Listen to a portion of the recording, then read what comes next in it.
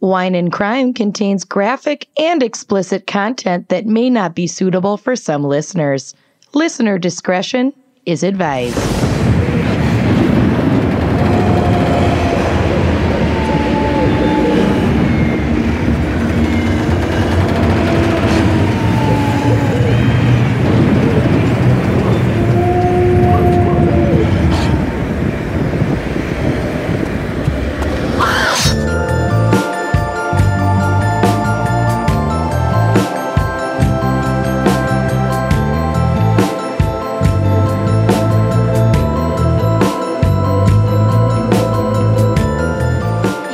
Listening to Wine and Crime, the podcast where three friends chug wine, chat true crime, and unleash their worst Minnesotan accents. Yes. I always feel like I'm scolding someone. Yeah. You do sound like a school marm. Yeah. A school ma'am. It's in the veins. Mm-hmm. Did you bring your chalkboard today? Yeah. No. What do you call this? Handwriting? Oh my God, you're so scary. Cursive. What is this crap? The dog ate my homework too. So I killed it, skinned it, and ate it. Oh. Okay, all right. I'm Kenyon. I'm Lucy. I'm starving. I'm Amanda. I'm so hungry, even a dog sounds good right now. Callie's looking at me like, what? Mom. Girl, you look delicious. You were eating 4 seconds before we started recording. A salad? Okay, well, that was your choice. Can you Missy. even call that eating? That was your mistake. My doctor said I needed something green in my diet or I'm going to get gout. So I'm just doing the best I can. Green Jolly Ranchers. Yeah, M&M's come in green. Oh, you're right. Well, shit. I just assumed kale, but now I'm going back. Right? All right. Well, actually, candy fits with the topic of this week's episode, which is a very, very special fan pick brought to you by Jill Gerzewski. Mike Wazowski. Mike Wazowski. Jill has selected the topic of Halloween crimes. Mm-hmm. Ooh, spooky. Yes. So spooky. Which is doubly fitting because this episode comes out on Halloween. Yep. What? Hell and yeah. Halloween is Jill's birthday. Happy How birthday, lucky is Jill. that? I wish I know, my birthday Halloween was would on be Halloween. such a good birthday to have. Yeah. Mm-hmm. Jill, So you good. honorary spooky little bitch. Mm-hmm. Yes. So let's get some of our candied liquid candy. Oh. Mama's liquid candy. Adult candy. This really is like adult candy this week, too. Take it away. What is our wine crime pairing for Halloween crimes? We are pairing this episode with Winc Wine Club's Eplevin Gravenstein Cider. Whoa. Gravenstein? It's a type of apple. Oh. It's a hard apple cider. Oh, that is so perfect for Halloween. Apple picking. Thanks, Winc. And just a reminder, Winc is an amazing online wine club that sends wine and sometimes other exciting seasonal libations to your door. So head to their website. You can go to trywinc.com/gals. That's TRYWINC.com/gals to get hooked up with their amazing inventory of wine. And you can kind of shop how you want to. You can like become a member and have 4 bottles of wine curated and sent to you every month. You can curate your own box every month and put more than 4 bottles in there. If you put 4 or more bottles in there, they take care of the shipping. So that's pretty badass. Or if you just need a little once-off something, you're perusing their inventory on a casual Tuesday and you're like, dang, that Gravenstein cider looks dope. I'm just going to order that right now. You can just order a la carte. They do everything. I do love me a hard cider, I must say. There's a couple different versions of this one on their site right now, but this one it's this type of apple. And like Winc really put the grave and Gravenstein with this spooky cider. So we had to feature it. Again, that's trywinc.com/gals for $20 off your first box. Get after it. It's the best. So there's really nothing spooky about this other than the fact that it's eerily delicious. This craft cider was fermented in a tank in a similar manner to brewing beer. So if you've ever been to like a craft brewery and you can see the tanks at work, they're using a very similar, if not almost identical process to brew this fermented cider beverage as they would for beer, except with different ingredients, obviously. And then this one is actually bottle conditioned afterward. So that means a dose of priming sugar is used in the bottle to spark a second fermentation in the bottle itself. And that adds natural carbonation and mellows out some of the flavors, adds a little bit of sweetness. I love bottle fermented, like bottle finished alcoholic beverages. Because it's anything carbonated. Yeah, it's really good. Nothing like a sparkling hard cider. I freaking love it. And so yeah, that creates the bubbles in the cider. And the result is a sparkly and effervescent dry cider with notes of honeysuckle, white flower, and candied lemon. Nice. Oh my God, it's fitting. It's like, I know. fitting in so many ways. Notes of pumpkin spice. Just kidding, there aren't. At only 8%, this is the lowest ABV beverage that maybe we've ever featured. I can't remember. Better be worth it. I know. So but Edward 40 hands, 2 bottles of Gravenstein. Well, my cider. recommendation was doing a shot of Fireball with it. Or even pouring a shot of Fireball in it to make kind of like a spooky version of a Johnny Jump Up. Yes. Oh, yeah. If only I had any Fireball. But like for everyone else out there, you've got time to actually plan ahead, unlike I did. There's a bar in Johannesburg that thinks it invented Fireball, like the concept of Fireball, and it's like, bless your hearts. Yeah, it you definitely came up didn't. with this like 3 years ago. Like this is not, you did not do this. Like 1,000 years ago. 3,000 years ago.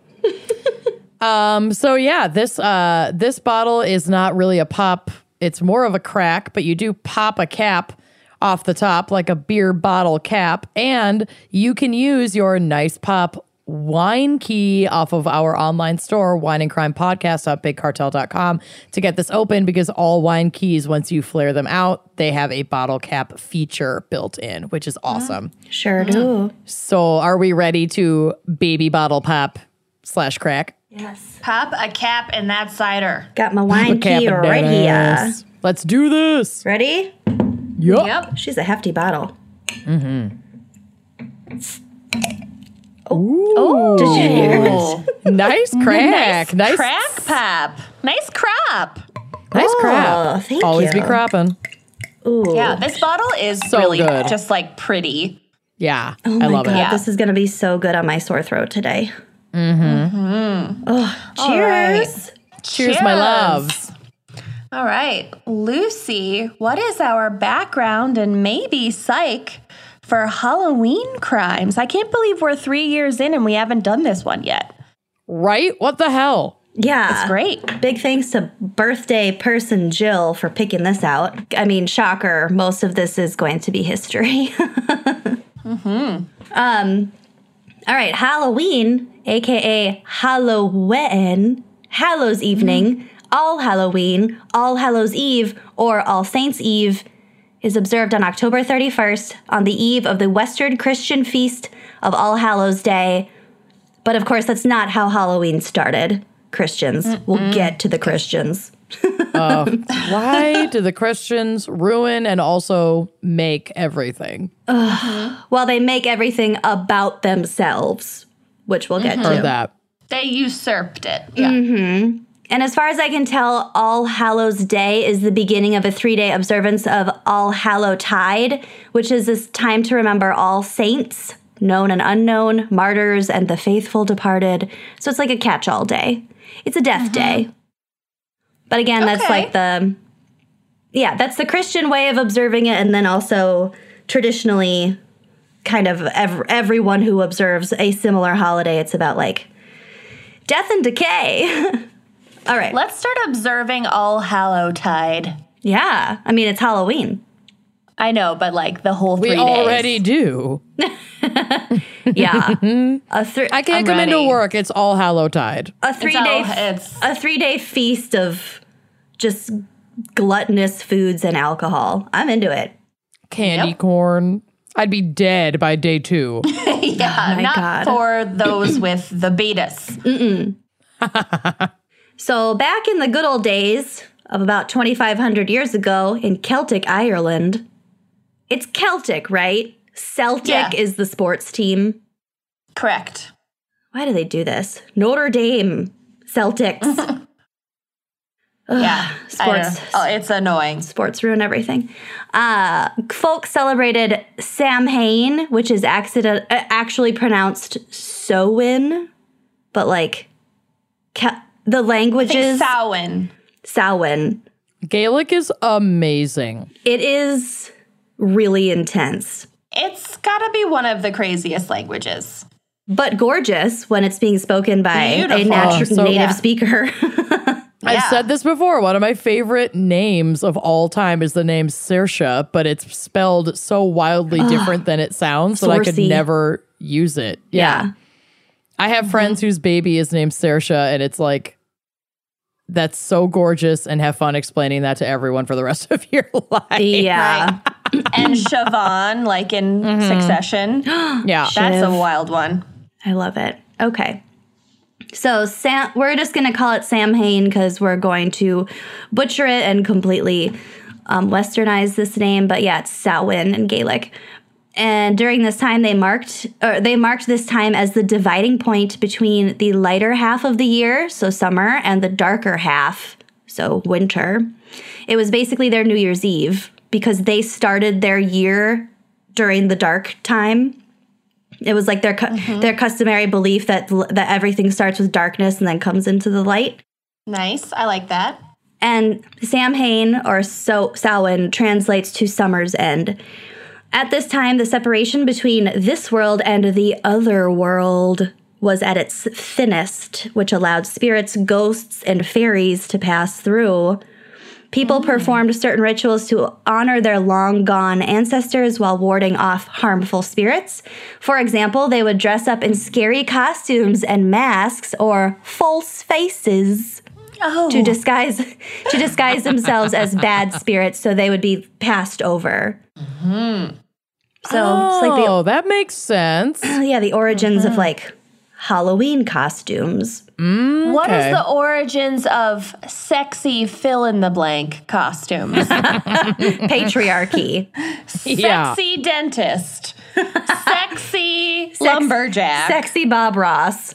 Oh my God, I want to do sexy Bob Ross and a sexy painting. My favorite one is, I know this is like going to be very trendy in the U.S. this year, but sexy whistleblower. I love it. I know. Yeah, too many sexies.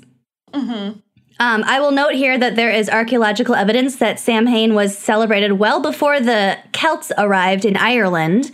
There are a couple of hills in the Boyne Valley of Ireland that are associated with huge annual fire festivals, and no, not that kind of fire festival. Damn it. No successful ones that date back to like 5,000 years ago. And the Celts didn't arrive in Ireland until like 2,500 years ago. So some scientists believe that the original festival contained a bunch of fertility rites at this site, plus no doubt some harvest rituals, because obviously this time of year, harvest, all that. And then that kind of evolved into what we now know more solidly as Samhain. But it could have and probably did originate with like the Druids. Very cool. Middle school Kenyon is eating this up right now. Yeah, middle school Kenyon is consulting her handwritten spell book. I had a lot of like Llewellyn calendars and books. You studied like how to write in runes. Yep, sure did. You and Scott learned how the rune alphabet. You'd write secret notes, and I never learned, so I was jealous. In Futhark. I thought you did learn. Mm-mm. Oh, well. I asked Scott to teach me. I asked Scott to teach me once, and you told him not to teach me so that I would be left out. That sounds right. Sounds about right. Yeah. Also, keep in mind, listeners at home, this was like 3 years ago. This was not when we were children. I just didn't get involved in it at all. This was more like 20 years ago, but yes. Yeah, this was pre-Google. Otherwise, I just could have fucking Googled. I didn't even have a computer. I did not have a computer at this time. Mm-hmm. Okay, so here's an excerpt from a book called, oh God, I'm going to butcher this. Slachka. Sure. There we go. Why not? Nailed it. Celtic Fire Festival by author John Gilroy. Quote, I hope you guys think this is as funny as I do. Okay. Oh, God. Don't set us up for that. Now, if we don't, we're going to feel terrible. It's not funny until the very end. Okay. The perceptible and apparent decline in the strength of the sun at this time of year was a source of anxiety for early man, and the lighting of the winter fires here symbolized man's attempt to assist the sun on its journey across the skies. Fire is the earthly counterpart of the sun and is a powerful and appropriate symbol to express man's helplessness in the face of the overwhelming sense of the decay of nature as the winter sets in. Just kidding. That's not it. Wait. The decay of nature as the winter sets in. For folks listening at home, before recording, we were discussing how we all need sad lamps. Yeah. Matching gals' sad lamps. Oh, yes. So continuing with the quote. Now the sun has descended into the realm of the underworld. The forces of the underworld were in the ascendancy. The lord of the underworld, unfettered and alive, just kidding, just unfettered from the control of the sun, now walked the earth, and with him traveled all those creatures from the abode of the dead. Ghosts, fairies, and a host of other nondescript creatures went with him. The lord of the dead in Celtic mythology can be identified as Dawn. Like D-O-N. Amazing. It's D-O-N-N, but it just made me think of like, oh, hey, me and Don, we're just going to go mosey up north to the surface world, see if we got any luck finding some shiners. Yeah, you know Don, Lord of the Dead, Don. Yeah. You know, he's friends with the ghosts and the fairies and a bunch of other nondescript creatures. You know, Don and Jensen. Hank. Yeah, he's also friends with Hank from the Ace Hardware. And the we used to go ghosts trap and the shooting undead. together. You know, Don. His wife made us that pie once. That one pie. Unfettered Don. Oh, Don, yeah, he still has a bunch of my Tupperware. Yeah, I was literally just going to say, you know, Don, the one who's never returned our Tupperware. I was just about to say that. You know Don. Shame on Don. Good old Don. There were some specific monsters associated with Samhain in addition to the fairies, or the fairies were called Sids, I guess. Oh, no. This is a quote from history.com because I just liked the way that they phrased it. You also love history.com. I know, right? The stuff that's not about, like, fucking duck hunters or whatever, Duck Dynasty. Oh, yeah. Ew. Other mythology included a shape-shifting creature called a puka that receives harvest offerings from the field. Okay, this It is shapeshifts into a necklace around an overly tan blonde teenage boy's neck. with spiked hair. Its powers can only be yielded by the chosen Tre. And only upon offering of a sugar-free Red Bull. We're gonna ride the bull, man. And some Jägermeister. Okay. This one's my favorite one. The Lady Gwyn is a headless woman dressed in white who chases night wanderers and is accompanied by a black pig. Okay, I want this to be my costume. Is sorted. Yep. Yeah, exactly. I have a black dog. I'll just put a little pig snout on Callie. And I already call my cat Ghostface Pig. I just call her Pig. Let's all be so the Lady sweet. Gwyn. Yes. Yeah. I'm here for it. Also, the Dullahan sometimes appeared as impish creatures, sometimes headless men on horses who carried their heads. So, like, what's that thing? The Sleepy Hollow guy? The Headless Horseman. Headless Horseman. Yeah, there we go. The horseman who is headless. Yeah. The man without a head on the horse. Riding flame-eyed horses, their appearance was a death omen to anyone who encountered him. So, like, these mythological characters have existed for a long-ass time. Oh, Yeah, they date way back. Yeah. Some other Puka shells date all the way back to 1999. Jaeger bombs. Historic. Don't make me barf up all this cider. Ye old Jaeger bomb. Ew. Some other traditions included the Druid priests making a huge communal bonfire out of the bones of slaughtered livestock. And then each individual home would extinguish its fire, like the fire that it has going in the home. And they would make a new one out of this communal bonfire, which I thought was nice. Ooh, that's kind of cool. That's a sweet idea. Yeah. I don't know if I like a bone fire, like I like animal it. bones, but I like the rest of the community portion of it. I like creating community. It couldn't be just animal bones or else it wouldn't burn, right? That's what I'm saying. Yeah. That's odd. Yeah, well, it was creepy, so I added it in. They would also cook a huge feast for the spirits, which was called a dumb supper, D-U-M-B. I love it. I don't know why. I'm going to start making my partner dumb supper every night. I feel, be careful. Eat your I feel dumb supper.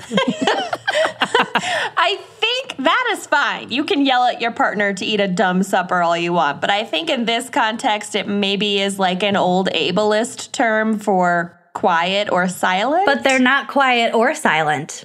Because my next sentence, each home would set out special places at the table and light candles for visiting spirits. Of course, the spirits weren't hungry, so the people would eat the food for them. But they would just like fully expect the spirits to be in the room with them, so they'd like catch them up on the latest gossip, and the kids would like play games with them. Yes. It was like a very friendly, oh, hey, Madge, haven't seen you in 60 years. Here's who's sick now. It's the annual Christmas letter from Great Aunt Marge, but just in a dinner. Exactly, Yeah. with ghosts. If you ever see my ghost, it's because I want the hot goss. Yeah, you do. You want the tea. Put a cup of tea out for ghostly Kenyon, and she Yep. shall appear. Absolutely. After dinner, games and merriment commenced. Lots of the games revolved around fortune telling, like using nuts and apples and mirrors and other divination materials to predict the future. And this was mostly in terms of death and marriage, because honestly, there was like nothing else fucking going on in these people's lives. Say they didn't have Real Right. Housewives or Bravo. Right. Yeah. Who wins the voice? Beginning in the 16th century, folks in Ireland, Scotland, Wales, and the Isle of Man began mumming and guising, which was essentially a creepier, costumed version of caroling in exchange for food. Ooh, So they'd no. they'd dress up in these creepy outfits, and then they'd go door to door, like reciting. Trick-or-treating. Well, they'd like recite chants and like Oh, don't make me sing. it wasn't singing; it was like reading from their like materials about Samhain. I'm not really sure. What would you do if they were just like beatboxing? Spoken word. Yeah. Oh, it's so creepy. I love it. Kenyon moonlights as a beatboxer, if you can't tell. Okay. Crushed it. Pranks were incorporated, as were carving turnips, potatoes, and beets into lanterns with grotesque faces, which, if you have the internet, you've probably seen these before.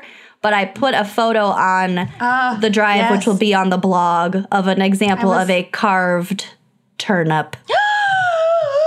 I have seen this before. I forgot about it. It's more grotesque than, like, Anything you remember. in the world? It's my favorite. I love it so much. And, It's like, awful. beets bleed. Yeah. I can't get like a proper pumpkin here, so I am doing this. No. Yes. When Kenyon and I were teaching English in China, I had this whole Halloween unit, and they didn't have pumpkins there, so we used watermelon. And also, I realized that there was no way to get like special carving tools or anything like that, so I just brought a fistful of knives to my class. Oh my word. We were unencumbered with any sort of administrative rules. None. Yeah, None whatsoever. There were no rules. It was basically like, just don't mention boycotting the Olympics or capitalism and you're good to go. Or Tiananmen Square. Yeah. My classroom didn't have windows, so I felt like I could do whatever the fuck I wanted. And during my Halloween unit, I also showed Rob Zombie's version of Halloween, which I had never watched before I showed it to my first class. Oh, I love that and movie. I wasn't really paying attention until like 10 minutes in, when there was like a female masturbation scene. Oh my God, I didn't know that. And my students, you did this. They were college students, but my students weren't, I'll just say they weren't prepared for such imagery. Mature. Yeah. So some of them asked if they could leave. Teacher Lucy, may we leave? We don't like this movie. I said, tough shit. This is your class. Sit down and watch. I made them watch it. And then carve this bleeding beet while you're at it. It was a watermelon. You are so scary. You're the scariest teacher ever. Teacher Lucy, no. Teacher Lucy, no. I'll put photos on the blog. I have many photos of your crying students. Of the watermelon lanterns. Fiasco. Oh my God. Anyway, so those were the turnips. By the early 20th century, these shenanigans had crossed over to England. Then in the 19th century, and also in the 19th century, Irish and Scottish immigrants brought such traditions over to the United States and Canada, where thank God we have access to pumpkins and don't need to rely on fucking turnips. Yeah. I would argue it's a downgrade. I love the turnips. It's so creepy. It's so fucking creepy. So concurrently, Christians elsewhere in the world had their own rituals that were pretty similar. They had customs of poor people going door to door collecting soul cakes in exchange for praying for the dead. In the Middle Ages, churches that were too poor to display actual relics of saints let their parishioners dress up as saints instead. That is so sad and pathetic. And they, too, carved horrifying turnip lanterns. No. Nice. Although I don't think that the Christian versions had faces on them, whereas the Irish, like Celtic versions did, because they doubled as a lantern to, like, see their way around at night and also to scare away those bad spirits. Mm-hmm. Yeah, twofer. A turnip twofer. Mm-hmm. Christians also employed lots of candles. They had parties in graveyards. They dressed up, etc. And of course, that I am into. Since, like we said, since Christians can't not make anything about themselves, as Christianity began spreading in previously pagan communities, church leaders tried to reframe Samhain as a Christian holiday by moving All Hallows Day, which we mentioned earlier, from mid-May to weird November 1st. This move was pretty transparent on the Pope's part, plus the pagan rituals were way more fun, so Halloween, as it had been evolving on its own for thousands of years, persisted. In Latin America, they celebrate Dios de los Muertos on and around November 5th. In England, they celebrate Guy Fawkes Day with a shitload of bonfires and creepy effigies. And in the US and Canada, we go trick-or-treating, carve jack-o'-lanterns, and ask ourselves why the fuck we bought a 5-pound bag of candy corn. Because it's so good. Candy corn? I love candy corn. I know I'm one of a rare few, but I love it. Oh, man. I don't, like, viscerally hate it, but I also don't need it to exist. I think the flavor and the texture is just I love it when it nasty. just melts all chalky in your mouth. To each their own. So just a few fun facts to round this out. I got a fun fact about jack-o'-lanterns. Irish legend holds that there was an actual man named Jack who was cursed to spend all of time roaming the earth with only a burning coal inside a carved-out turnip to light his way as his punishment for trying to trick the devil. Ooh, The devil. There's also something called trunk or treating, which I have to think exists primarily in the United States, which is basically cars parked in a church or school parking lot, and kids walk around. Children in the trunk? Kids walk around the cars, like the trunks of strange cars, like gathering candy instead of walking around neighborhoods. Nope. I hate that. No. I really hate that. I got the sense that, and this makes sense if you live in a very rural neighborhood. Oh. It gives kids the chance to go trick-or-treating. I can see that. However, in the context where I read It's this, creepy. it sounded like it was like, oh no, there are so many shards of glass in the candy bars in this neighborhood. Like, so they'll go to like a church parking lot where kids can safely trick or treat. Or where predators can safely lure children into the trunks of their cars. Exactly. It's probably just the church members who could be predators, but they're at least known to the other church members. It also might be a way to like kind of isolate the less Christian pure notions of Halloween from like witches and magic and all that stuff. Mm-hmm. I do have a photo on the drive of, what's it called? Harvest cards and pops. They all have, it's called scripture candy. Yuck. Okay. I bet it tastes like shit. Yeah. Shine for Jesus, says this jack-o'-lantern. Okay. So, that is the scariest jack-o'-lantern I've ever seen, to be fair. In fairness, yes. it's not my cup of tea, but when we think back to how Christians completely Ruin everything. stole the holiday in the first place, they continue to steal it. Anyway, just didn't like that. Halloween, we were so lucky and privileged for how we were able to do Halloween. Like, I lived in a small town in the heart of like the suburbs. On the lake. On a lake. It was so easy to go door to door trick-or-treating with like a pillowcase of candy. Like, it was so idyllic. Yeah, Yep, super idyllic. same. And then, do you remember that one year when Kelly dressed up as a headless version of herself? So she had like a huge torso above her actual head, and then it looked like her little head legs. her head was cradled in an arm. My sister like she was terrified of her. Yeah. Really good costume, except she was like extremely top heavy and not used to walking in it, and she fell like no fewer than 8 times that night, including once face first into a puddle because she couldn't use her own arms to like brace herself. One year, my mom made me a costume of a porta potty out of half of an old refrigerator box, and my arms stuck out like straight out the front from 2 holes.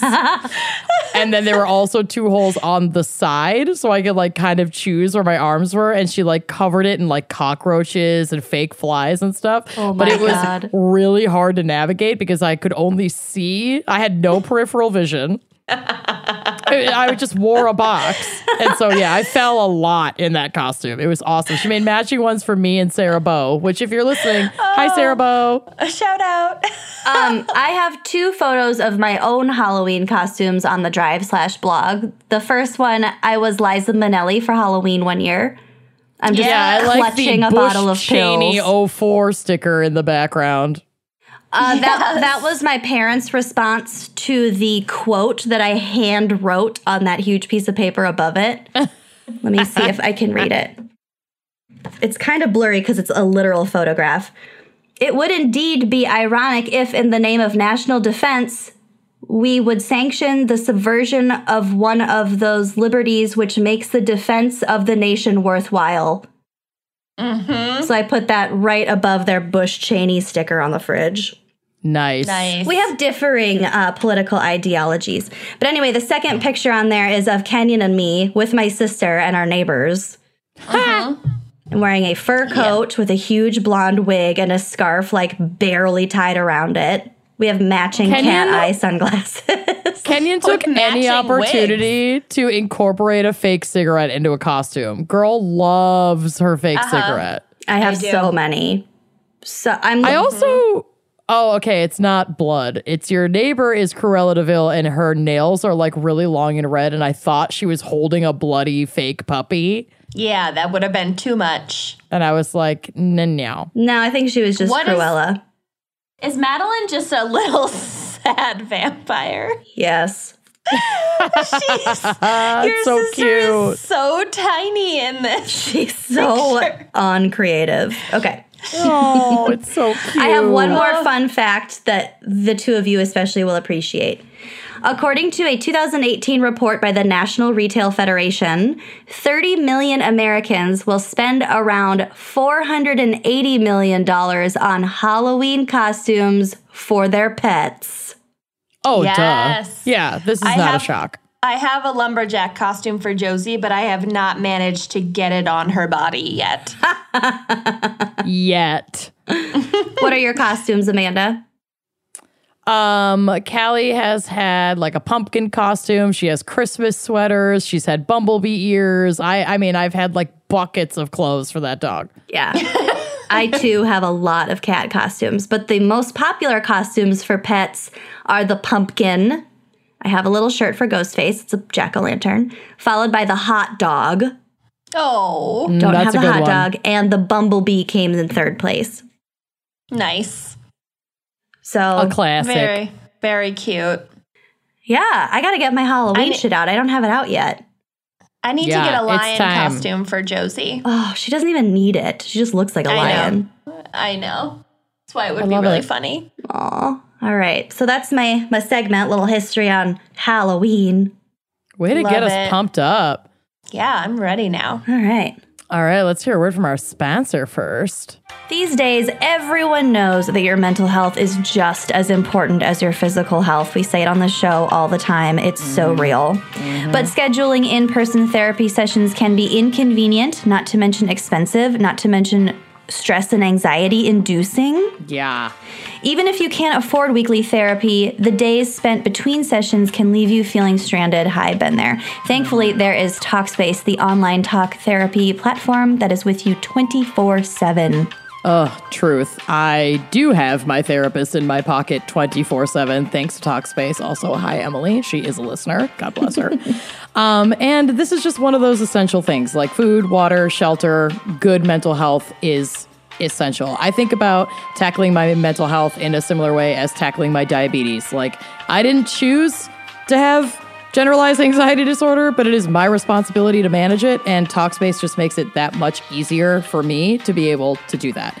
And traditional in-person therapy is only affordable and convenient for some, and Talkspace believes in therapy for all. So that's why Talkspace gives you immediate access to a licensed therapist at any time, wherever you are. I was matched within 24 hours with somebody who is specifically trained in the areas that I needed. So that was hugely helpful for me. Like the moment I decided I wanted to get back into therapy, I was ready to go. And that's also why a week of their unlimited messaging therapy costs less than a single traditional therapy session. Seriously, you can get so much out of this service. Talkspace also knows that therapy is not one size fits all, and it shouldn't be. That's why they match you with one of their 5,000 plus licensed therapists based on your preferences and your needs. So whether it's anxiety, hi, depression, hi, or other mental baggage that's weighing you down, Hi. hi, quadruple check. Talkspace can help. Their therapists are trained for every need, including depression, anxiety, LGBT-specific issues, and many more. There's like substance use counselors on this program. There are group therapy sessions on this program. They have it all. And unlike traditional therapy, Talkspace is entirely online from your phone or computer or both. And here's how it works. You first create an account and speak to a matching agent that will help identify your therapy needs. This is crucial. It's basically like your initial assessment. Next, you choose a plan that suits your budget, and both messaging and video-based plans are available depending on the level of support that you want or need. And finally, Talkspace will pair you with the best suited therapist based on your needs. You can start right away and message them anytime. Seriously, it's that easy. Mm-hmm. And if your first therapist doesn't work for you, you can always find Switch a new it one. up. I love Yes. that. Mm-hmm. Oh, amazing. So join over 1 million people who already feel happier at Talkspace.com. You'll get 24/7 access from your phone or computer to a licensed therapist that fits your needs, and you'll only pay a fraction of the price of traditional therapy. Don't forget to use that promo code GALS, that's GALS, for $100 off your first month. Can you even believe? I love it. That's make it or break it. That's a lot. 1,000%. So download the app or go to Talkspace.com and use that promo code GALS. Treat your brain. Treat it. So knowing about your own body, knowing about your own health is integral to just being healthy, especially when you're, well, really at any stage in your life. But for me personally, I'm in my early-ish mid-30s. You know, there's lots of changes happening to my body. It's a scary time. It's a scary time. Yeah. So, and it's not always easy to get those health answers that you're looking for. Mm-hmm. I've gone to different doctors. I've tried different diets. I've delved into, the essential oils stuff. Mm-hmm. And I really wasn't getting the concrete answers that I was looking for until I tried Everlywell. And it just makes me feel so much better just having those answers. Yeah. Everlywell offers more than 30 at-home lab tests, from food sensitivities to thyroid to STD and heart health tests. I did that thyroid test, just to see what's going on. I learned that I had an iron deficiency, so taking care of that. Again, these are just things that sometimes you just want a graph. You just want solid numbers. You want a graph. And you can trust Everlywell because your results are reviewed by a board-certified physician. Mm-hmm. Then they are sent directly to you digitally within just days. You can even share them with your healthcare provider. Collecting the sample is so easy. You do it at home on your own time. Mm-hmm. And once you send it back, it's processed in a certified lab. There's nothing about this that's sketchy. It's essentially going to a specialist without leaving your home, which we love. Hello, at-home STD tests. Get at me. Are you preaching to me directly, Everlywell? Because I believe so. Sexual wellness, all types of wellness, very important to have a good grip on. And also the Everlywell digital platform helps break down exactly what your results mean for you. Because again, you get these numbers, you get these graphs, it's great to have, but what does it mean? Yeah. You can also set up a free discussion with a healthcare professional directly through the Everlywell platform. It's so easy. It's so quick. You get so many answers, and their resources are great. Mm-hmm. So to start learning more about your health like we did, check out Everlywell at-home lab tests today. For 15% off an Everlywell at-home lab test, visit everlywell.com/gals and enter the code GALS. That's everlywell.com/gals, code GALS for 15% off your test. Everlywell at-home lab tests, your answers, your way. Treat yo health. Treat it. Sun Valley, California, 1957. Oh, it was the 60s. I was just going to say that. 60s. It was almost the 60s. A typical idyllic / cookie cutter suburban community. It was just after 11 p.m. on Halloween night. 35-year-old Peter Fabiano, who is a spitting image of Eddie Munster, go to the drive. Oh. Yes. I see it. Look at that little widow's peak. The second photo. It's so good. Yeah. I mean, wow. Dead ringer. You're right. Yeah. It's not just the widow's peak. It's the eyebrows. It's the mouth. It's the nose. It's the whole thing. It's the pallor and then the darkness of the hair. Yeah. Mm-hmm. Mm-hmm. Wow. And then his wife, Betty, who is the living embodiment of a vintage vacuum cleaner commercial. Accurate. Totally. are in their home, in their bedroom, getting ready for bed. But as soon as they turn out the lights, there's a ring at their doorbell. Uh-oh. They are puzzled, but assume it must be some late-night trick-or-treaters. They thought they were done with this bullshit. Yeah. Peter goes downstairs to answer the door, and Betty overhears him say, "It's a little late for this, isn't it?"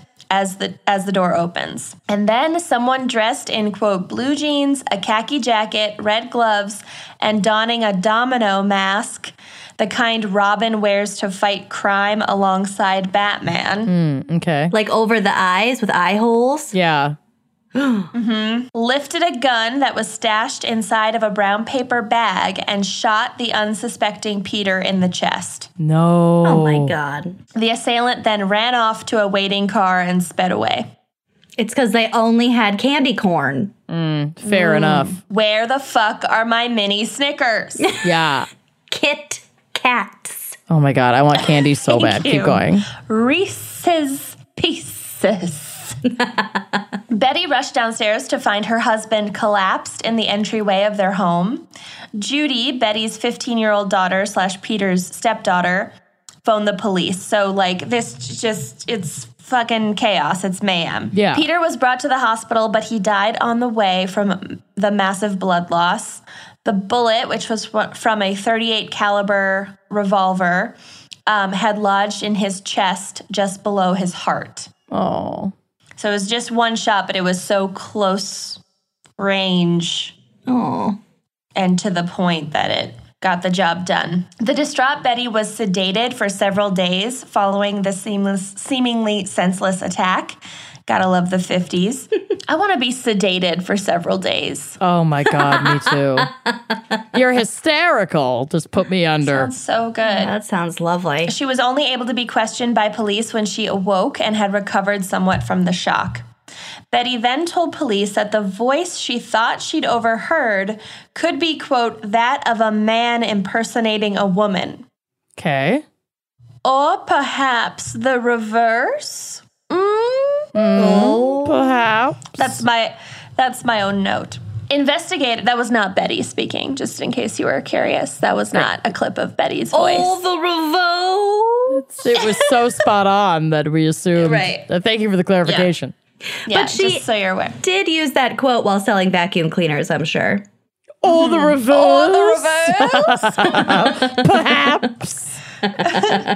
Picks up dust and dander. She's just blasted on gin the whole time.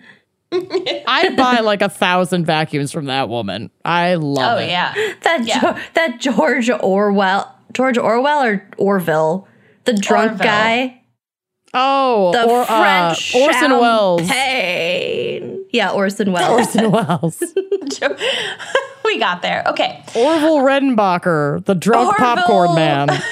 The drunk popcorn guy. Yeah, No, he the drunk invented playwright. airplanes. Got it. Okay.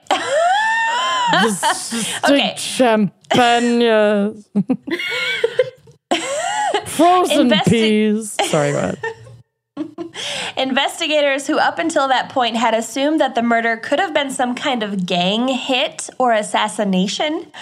So they were looking into Peter's criminal history, but trying to be like, okay, like, was he like mixed up in something, like what could this have been? But the only thing in his criminal history was a charge for bookmaking activities, like being a bookie. Back in the 1940s. He meant making books. Yeah. He was a He publisher illegally published and He volumes. was a bookmaking hobbyist. he really loved paper. No, bookie activities, but it was a long time ago when he was like a young man. And Yeah, so it wouldn't have been that. just probably not related. So investigators were very surprised to hear what Betty told them next. She had a suspicion of who her husband's killer might be. A woman named Joan Rabel. Rivers. Joan Rivers. Joan Rivers. who was not donning a mask. It was just her face. Stop, it's the fashion police, and she killed him. Her eyelashes were poking out of the holes. I love Joan Rivers. I'm getting my lashes done tomorrow. Let's not tease. Okay, so Peter Fabiano and Betty had, this is like some context. Peter Fabiano and Betty had met about 10 years prior. He was an ex-Marine turned truck driver. God bless the vitamins. And Betty was a, quote, beautiful divorcee with 2 children from her previous marriage. Okay.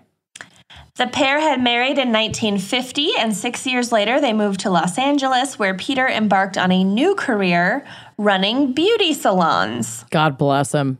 The Lord's work. I was just going to say. And one of the ladies that he hired to work in his new shops was 40-year-old Joan Rabel. Joan was a freelance photographer who had also spent a lot of time in Hawaii. This never becomes relevant, but is mentioned in every article. Joan was a good employee and soon became an even better family friend. She grew very close to Betty. Very, very close to Betty. Oh, yeah. Scissor me timbers. Let's hear about it. Homoerotic undertones. I am ready. In fact, when Betty and Peter's marriage started to get rocky, Betty moved out and in with Joan. Yes. Newspapers of the period were reticent to print the exact details of the 2 women's relationship, but it is confirmed that they were indeed #Taylor Swift lovers. I don't get it. Good for them. Her new album is called Lover. Oh. Oh, okay. Okay, never mind. I was like, because they quickly became lovers? It was Swift? Like, I'm confused. Yeah. I like that better. Obviously, this was hella scandalous in the mid-1950s, / it was the 60s. And Betty was under tremendous pressure to reconcile with her husband, which she eventually did. So they were like separated temporarily, but she did go back to him. Peter made her promise, though, to cut off all contact with Joan, whom I'm assuming he'd also fired from the hair salon at this point for, like, fucking his wife. Betty wasn't even supposed to utter Joan's name in her husband's presence. Oh, my God. Get over it. Jesus. So, Betty is back home. Joan has been completely iced out, and she is pissed. But she's not about to suffer this indignity alone. Joan soon turned to her old friend and former lover, Goldine Pizer, for comfort and support. Uh-oh. Right into the arms of Goldine. Classic. Goldine was a 42-year-old lab assistant at the Children's Hospital of Los Angeles. She was born in Rockford, Illinois, to German immigrant parents. Also never becomes relevant. Also always mentioned. Hawaiian German immigrant parents. I love when you beef up your cases with shit like this. Guten Tag, aloha. And in 1944 had married a man named Herbert, but the marriage was brief because Herbert couldn't find Goldine's clitoris to save his life. This is speculation. Not that hard. I'll show you. Just pay attention. Yeah. Yeah, this is obviously speculation, but also definitely true. So soon after her divorce, quote, Goldine was known to date women, which was obviously very taboo at the time. At some point, Goldine moved out to Los Angeles and met Joan. It was a whirlwind romance, but also ill-fated. Somehow, Goldine was manipulated by Joan into murdering Peter Fabiano, whom she had never met. Jesus. For the heinous crime of him depriving Joan of her lover, Betty. And how long after was this? This was I don't know exactly when Betty had gone back to Peter, but it was pretty soon after. Maximum a few months. So it wasn't like 10 years or anything? No. Okay. No. But like, the fucking balls of someone to get their new girlfriend to murder their ex's husband. I can't even manipulate people into the simple act of continuing to date me, let alone get them to murder somebody for me. God. Hashtag relationship goals. Am I right? You need to get better at manipulating your partners. I do. I'm not a good enough gaslighter and manipulator. I gotta step my game up. But I can find the clitoris. Yours, anyway. Yeah, my own. At least one. Okay, this is a quote from Goldine about Joan. Quote, she told me that Mr. Fabiano was a vile, evil man, a man who destroyed everything around him. She told me that he mistreated his wife and that he was dealing narcotics. Okay. The devil's lettuce. Yeah, there's no evidence to support that, except for his hairline. So later, Goldine would tell a court-appointed psychiatrist, quote, I had no motive, personally. Whatever motive I had was to please Joan. I was always easily influenced. I have been impressionable and always trusting. Yeah, see? Trust no one. This, God, Well, she knows stop herself. trusting people. Goldine, no. Goldine. Goldine. I Which love the also name is Goldine, for sure though. a Pokemon. I'm 99% sure Goldine is a Pokemon. Like a little fish Pokemon, like a goldfish. Goldine Hawn. Gotta catch them all. And then, and this is the most surprising part, Joan broke up with Goldine. No. The fuck? And we will get to it. But yeah, she got her to murder someone for her. And then dumped her. Yep. What a bitch. Okay, I don't feel that bad about my relationship history anymore. I'm feeling pretty good about it, to be honest. Yeah, big swing in the polls. So it was Joan who gave Goldine cash to buy the murder weapon, a .38 Smith & Wesson revolver, as well as bullets. She'd only bought 2. Joan picked out the trick-or-treater costume that Goldine would wear.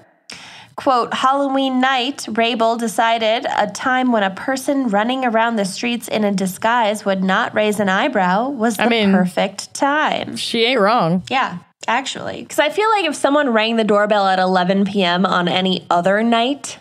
Oh, I'd never answer that. Right. Well, No, we're no, millennials, so we don't answer the door, period, unless it's food. But text first.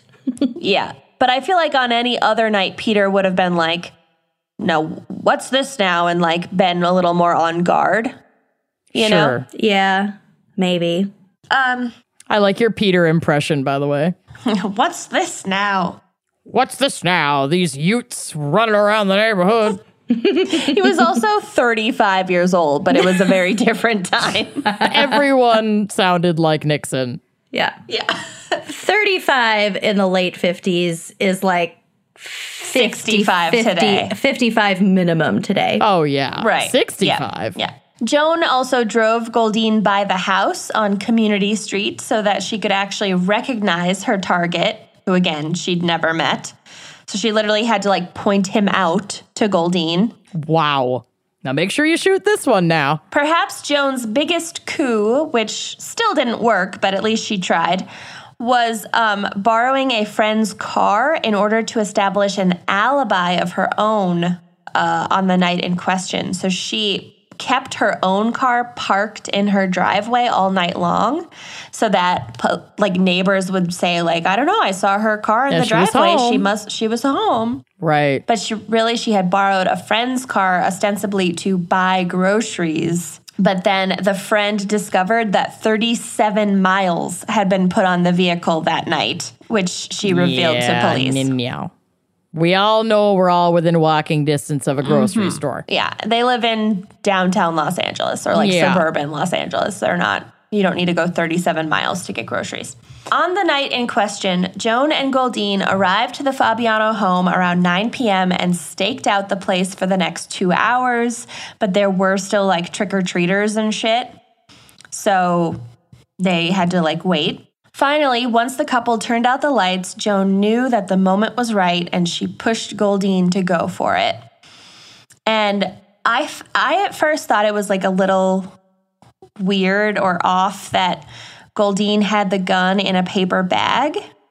But then I realized that the bag was part of her disguise as a trick-or-treater. Oh, right. To like collect to hold candy. The candy. Yeah. Yeah. The two women went to a remote, Goldine commits the murder. The two women went to a remote area and burned the clothes that Goldine had been wearing, but they completely forgot to dispose of the murder weapon. Dumb. Rookie mistake. Then, once they'd returned Joan's friend's car, they parted on foot, but not before Joan fucking dumped Goldine. Wait, the night of? The night of. What a bitch. Oh my God, worst date ever. Oh, no. Yep. Joan said to Goldine, quote, "Thank you. Forget you ever knew me." No.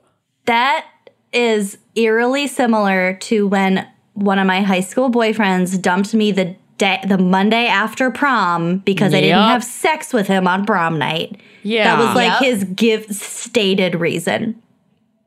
What a fucking douchebag. Yeah, that was the night that I came back from France. Yeah, prom night. First of all, would have been losing my virginity that night. Ain't gonna happen with that guy. Yeah. And also, Kenyon moved back from France to tend to her dying grandmother that night. Yep. So I opted to go to your house instead of the after prom party. And he dumped me. Yep. I never met him. You dated him for you didn't like miss a year. anything. No, I dated him for like, it was only like 3 or 4 months, but in high school, that's like a The significant 4 months time. when we were popular. Yeah, Amanda and I were popular for like 4 months. I dated his friend for over a year. Yeah. That's right. Well, Okay. Well, at least neither of you, as far as I know, have gotten dumped immediately after committing a murder for your No, beloved. not yet. But my life is that horrible, so it could happen. I did get dumped days after my dad died, so That's right. this isn't that far off. we've dated a bunch of fuck faces. Because you were being selfish, wasn't it? You were being I was just a self-centered. little too needy. He didn't need to hear my voice every day. And it was I'm like sorry. Christmas time, too. Christmas Eve, he broke up with me over the phone 5 days after my dad died. So, Goldine, I feel you, girl. I feel you. Oh my God. Men are trash. Stripes across, and women, apparently. Joan. Okay, so Joan was brought in for questioning due to Betty's suspicions, but she maintained her innocence, even pointing out the alibi she'd so carefully orchestrated, her car being in the driveway all night. So she literally was like, pushed it a little too hard and was like, ask my neighbors. My car was in the driveway. And then the police were like, I will ask your neighbors. And then one of them was like, yeah, she borrowed my car and she put a lot of miles on it. Don't borrow a friend. I can't. It's so stupid. So many holes in this. Okay, continue. Yeah. Still, police were intrigued when Joan claimed that the Fabianos were, quote, two of her closest friends. And this didn't seem to jive with Betty's account of the situation, which Betty didn't say, like, we were lovers, but she did say, like, we'd been very close, and then my husband forbade me having any friendship with her. Because of our scissoring. Correct. Amongst other things. He forbade me from scissoring her timbers. Still, with no concrete evidence against Joan, the police had to release her. Meanwhile, poor Goldine, just fucking probably a little bit stunned, was left to her own devices and kind of scrambling. She decides to hide the gun in a downtown LA department store rented locker. Oh, Honey, my no. God. No. Which in my notes I wrote, lol, why throw that shit in a lake for fuck's sake? Yeah. Yeah. Preferably one with a muddy bottom. The hashtag tips and tricks. I cleaned a muddy bottom today. Okay. Oh my God. Not my own. Also not romantic. She's babysitting. No, I'm babysitting. I don't think cleaning the muddy bottom of anything could ever be misconstrued as romantic. Not with that attitude, it couldn't. Scat play. I'm the scat man. All right. The gun, which ballistics would conclusively link to Peter's murder, was discovered in the department store locker. Good and God. I've read that this was a result of an anonymous tip to the police. So we don't know who called that in. Maybe they called it in themselves. Goldine might have called it in herself. Yeah, because she was starting to feel... Yeah, I'd be fucking pissed. Yeah. So the gun was not registered, but its sale was traced back to Goldine. Bitch probably wrote a check with her address on it. Probably. Goldine was brought in for questioning and tearfully confessed almost immediately. She also backed up the investigators' suspicions about Joan, saying that she'd been under the woman's spell. Halloween. Joan was arrested on November 16th, just 2.5 weeks after what she'd believed was the perfect murder. Not so much. There has been some conspiracy theory level speculation that Betty may have played a role in the murder, but this is probably completely unfounded, and that it's more likely that she did just decide to go back to her husband and then Joan flipped. Yeah, societal pressure to be straight and married. Fuck. Yeah, in the late 50s. Yeah. Yeah, and she had 2 kids. Yeah. So I think she was under a lot of pressure to go back to her husband. And also, I don't know. We don't know. Their marriage was rocky for a while, but maybe it wasn't bad. We don't know. Having a rocky marriage is not automatically grounds for a motive for murder. Yeah. And we also don't know Betty's sexuality conclusively. She could have been completely bisexual. We don't know. Right. And if just not having a great relationship with your significant other or someone that you love is enough motive, I would have killed so many of my friends and lovers by now. And a lot of couples, heterosexual couples, they might have different sexual preferences than each other. That doesn't mean they can't live as lifelong partners. Totally. True.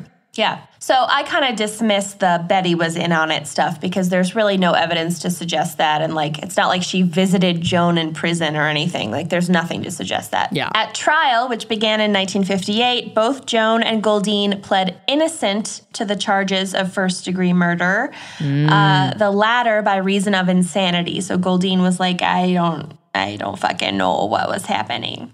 I'm a hysterical woman in the 50s. Goldine was emotional, visibly weeping on the witness stand.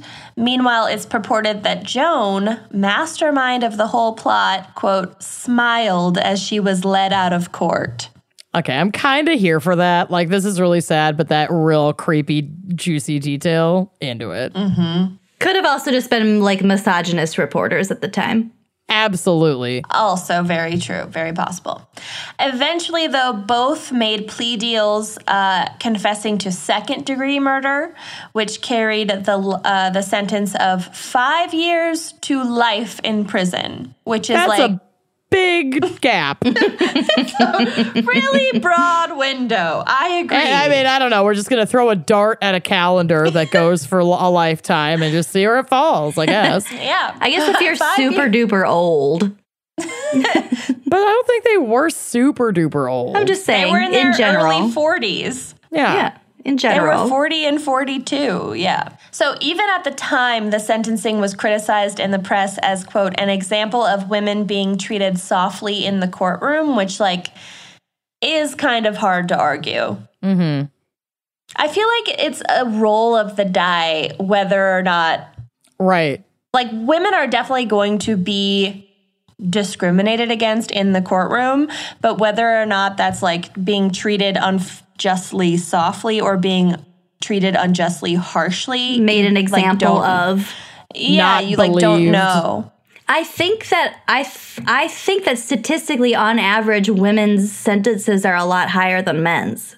And especially women of color. For like, but it, like for self-defense or for, like murder in instances of like domestic violence and intimate partner violence, women's sentences are way, way, way, way, way higher. Mm-hmm. Yeah. So I don't know. But it does kind of seem like nobody wanted to, I think California still had the death penalty at this point. So nobody wanted to put these two women in the electric chair. It definitely did. And that comes up in my case. Okay. So Goldine was released from prison at some point before 1971. I probably could have found an exact date, but I didn't. She was released from her Pokeball. You're such a nerd. We don't really know what became of Joan, if or when she was ever let out. The widow, Betty, lived a long life. Not as long as Amanda's grandma, that's for damn sure. But no one wants to live that long. She passed away in her 80s in 1999. Good for her. And that is what is known as the trick-or-treat murder, or as one of the sources I used called it, the Halloween love rectangle. Oh, yeah, rectangle. Love a good love rectangle. Okay. Got myself wrecked by a love rectangle. Okay. And that is my case. That's what I call my vibrator, my love rectangle. Okay. Good job, Kenyon. Right. If your vibrator is shaped like a rectangle. You're welcome. Y'all, third time's the charm. I finally got a vibrator that I like. Is it the size of your arm? No. Does it fit in a bread box? Does it take batteries? Or does it have to be hooked up to an oil, machine? Yeah. All you have to do is, pump your legs. You're kidding. What? I was like, good God. It charges kinetically. Given your track record, of course we're going to believe you. Of course we are. I was going by customer reviews, and then they show up, and it was like, what the fuck have I done? My Lord. Oh, my God. Okay, good job on your case. Thank you. Thank you. Here's a word from our sponsors, which are not vibrator companies. Y'all, I cannot imagine having to go even one day with my phone out of commission. We literally run our business 90% from our phones. It's bad enough when you sleep at night. I can't. So the idea of the phone falling from my hands that are almost always covered in movie theater popcorn butter for some reason and breaking is a terrifying waking nightmare. Mm-hmm. And looking at all those hardcore protective cases out there, it feels like in order to keep your phone safe, you have to sacrifice style and also size. I hate how friggin' thick those things are. They're bulky and they're ugly and I hate them. And they're tacky and I hate you. But not with phone cases from Casetify. Y'all, you have seen me go crazy for my adorable phone case with the cute little drawings of boobs all over it from Casetify. Casetify lets you have the best of both worlds. Literally military grade drop protection and a stylish phone case that you'll actually want to show off. I get comments on this all the time. Mostly compliments. Sometimes people are like, why are there boobs on your phone? And I'm like, why are you talking to me? I'm on the bus. I don't want to talk to you. But yeah, there's no need for a bulky case that turns your phone into an ugly brick. Preach. Casetify cases are as sleek and chic as your actual phone. They have thousands of designs to choose from. Take it away, Lucy. I love your phone case. Please talk about it. Yeah, I had quite the adventure looking at their website at these designs. Casetify has done awesome collaborations with artists and designers. They've got collections with everyone from Sarah Jessica Parker, Queen, to Pokemon, Amanda. Hello. To the Rolling Stones. Love the list goes on. And there are some super creative, super fun designs. If you follow us on Instagram, you probably saw my case. It's got colored sand in it. It moves when you tilt the phone. I'm looking at it right now. And it glows in the dark. Hello. And you customized it. I customized it with my nickname, Dust. Yeah. So that A, no one would ever lose it, and B, no one would ever want to steal it. Right. Because it's got my name on it. Hello.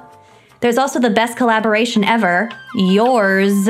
Yeah. You secret artist, you. You can create custom cases with your favorite colors and text. And of course, they really do protect your phone. This is not a joke. This is not a drill. I literally had one of my best friends and her 1-year-old living with me for a month. And 1-year-olds love to grab and throw phones. Yeah. Thank God for my Casetify case. Not a scratch on her. Yeah, they're the real deal. Casetify cases will keep your phone safe through drops of more than 6 feet. I'm not even that tall. I'd have to try to drop it that far. I'd have to climb, and we all know I cannot. There will be no climbing, so your phone is extra safe.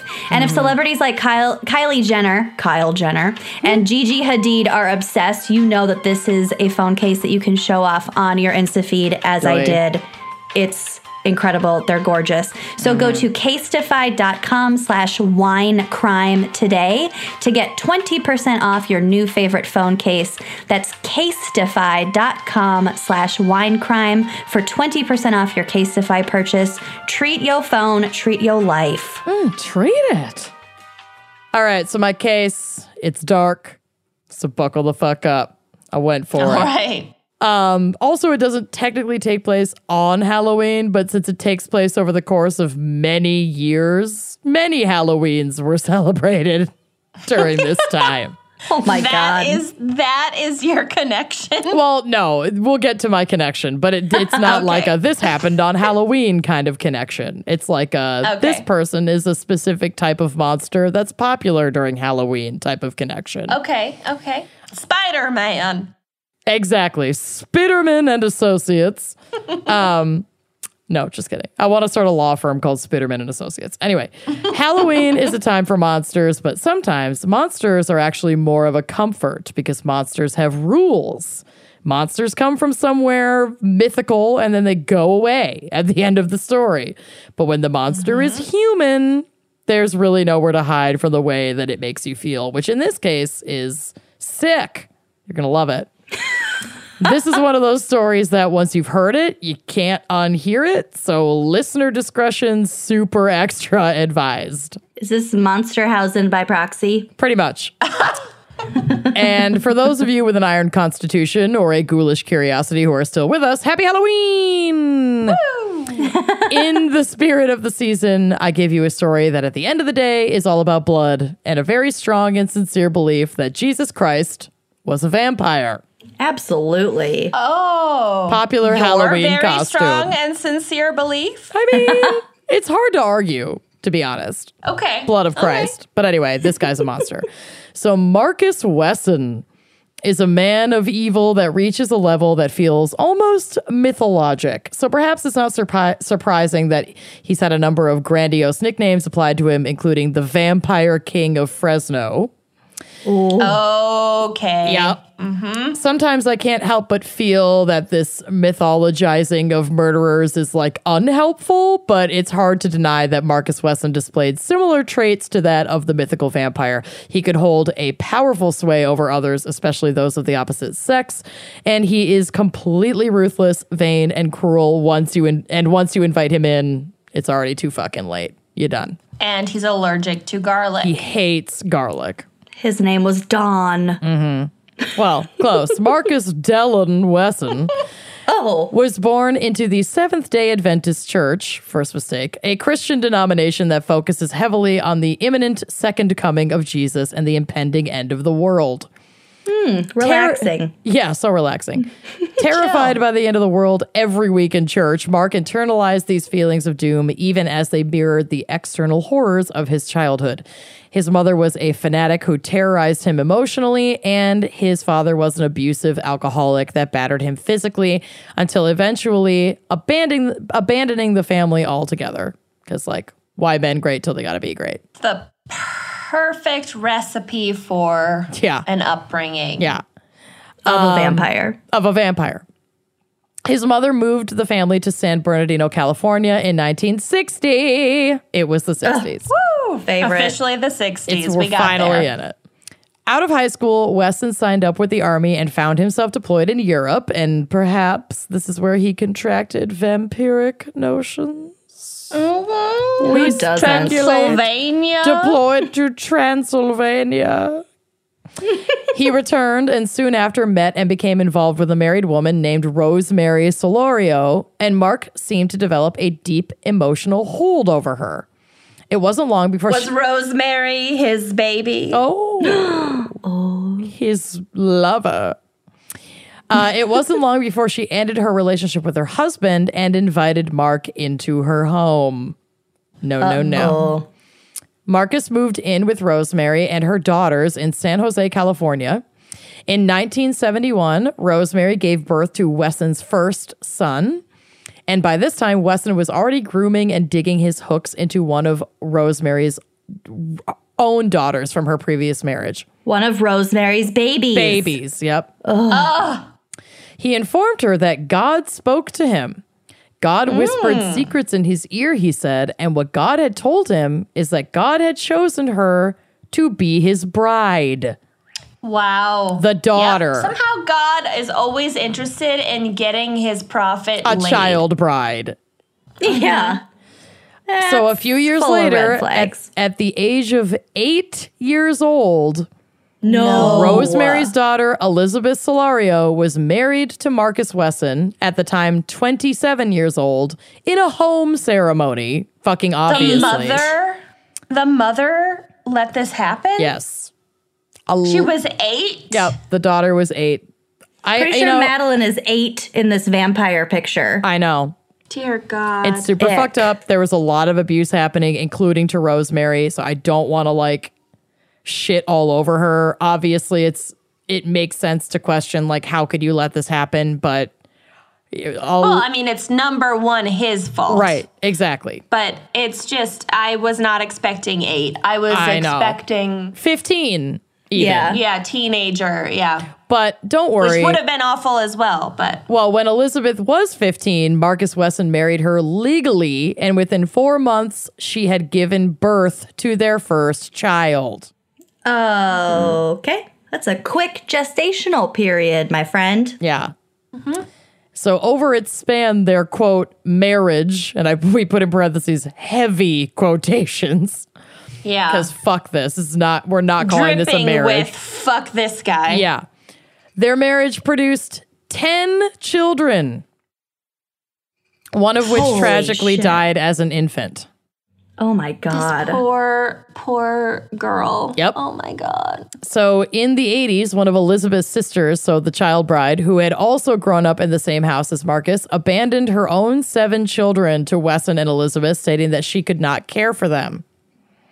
They had 17 children? Yeah. So Marcus, Elizabeth, and at that time over a dozen children had no permanent address.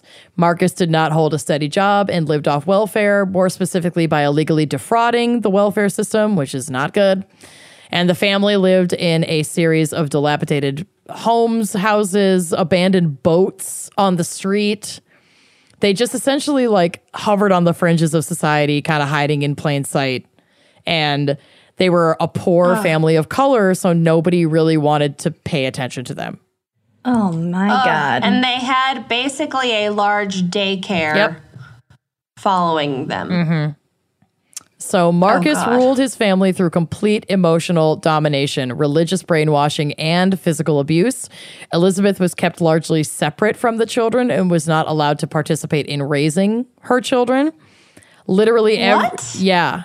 He quarantined her. So not only did he sleep with his lover's daughter, married her, then separated her from the children that she bore entirely. Jesus. Okay. Yeah. So every moment of the kids' lives had to be approved and passed through Marcus Wesson. Him. Yep. He taught the children from the pages of his own handwritten Bible titled, quote, "In the light of the light for the dark." Why? Which is the worst title of a text I have ever heard in my fucking life. Do better. Pretty on par for a handwritten Bible, though. Yeah, it's bad. And where's Rosemary again? she's still in the house. He controls everybody. Wow. Well, there is no house. He basically in the has family. like a little cult going. Correct. Oh, God. The first and most prominent teaching of this horseshit Bible was that God was literally made manifest in Marcus Wesson himself. Quote, "If you've seen God, you've seen me." One of his sons, Adrian Wesson, recounted, "He was God. That's just the way it was." Ooh, so ruling with an iron Lord. fist and breaking down his children, and apparently, like, this is the first step to becoming God. Yep. So, Serafino Wesson, known as Fino, once snuck a spoonful of peanut butter. This is like one of his kids. And received a beating with a cable wire that lasted for almost 20 minutes straight for sneaking a Holy spoonful of peanut butter. Yeah. Which, like, if this shit is making you sick, go watch Surviving R. Kelly. Like, people do not take this shit seriously, and it's fucked up. If you can imagine the abuse, it happens. The family... And even abuse you couldn't imagine. Oh, it happens. Yeah, I mean, as I was thinking about, or like going through this case and thinking like, is this the darkest one we've ever covered? It might be the darkest one that I've covered, but then like Kenyon covered that woman who like kept a child in a cage and like ate pieces of its flesh.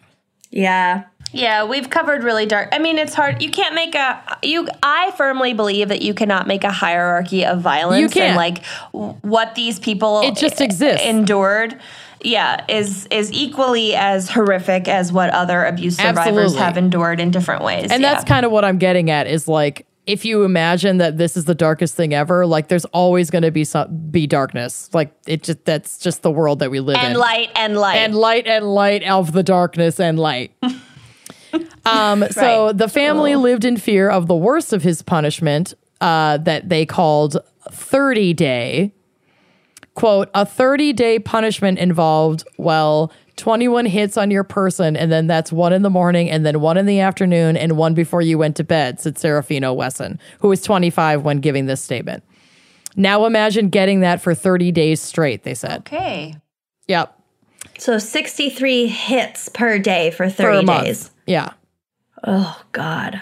The Bible studies and prayer sessions would last hours and hours at a time, and having no frame of reference, no outside information, and living in utter terror, the children could only accept what they were told. They were homeschooled. They had no access to, they were not social with anyone. They didn't know anything except what this man taught them. Yeah. Yeah. Marcus Wesson warned his children that the devil was very real and that he wore a blue uniform with a shiny badge on his chest. Oh. And to prepare for the day he would come for them. And to prepare for the day he would come for them because that would be the end. Which, to be fair, he's scaring them against the police so that they won't run to get help. But also, to be fair, this is a black family and that isn't all that far from the fucking truth. I hate to say it. Well, you take the chances at that point if this is your father. Right, when you're under this kind of abuse. It's clearly abusive indoctrination in this context, but you're right. He's intentionally scaring his children from approaching someone in a position to actually help them. Yes. Yeah. That is so evil. How fucked up. Yeah, that's bad. And Marcus began to slip further and further into his own self-aggrandizing delusions as time went on, and his Bible filled with stranger and stranger ideas. So it wasn't complete when he was teaching from it. He was it's a journal, essentially.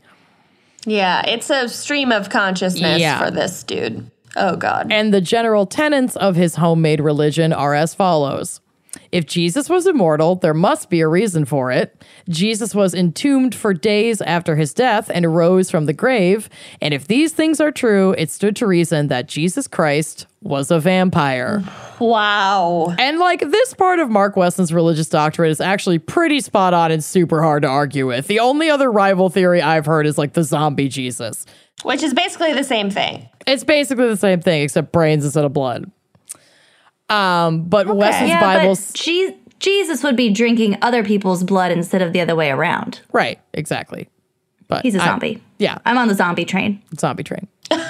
Rock me, zombie Jesus. Quote, drinking blood is the key to immortality. So this is what it says in Wesson's Bible. That Jesus was an undead creature, we certainly cannot dispute. Okay, so just don't come for me. Don't at me.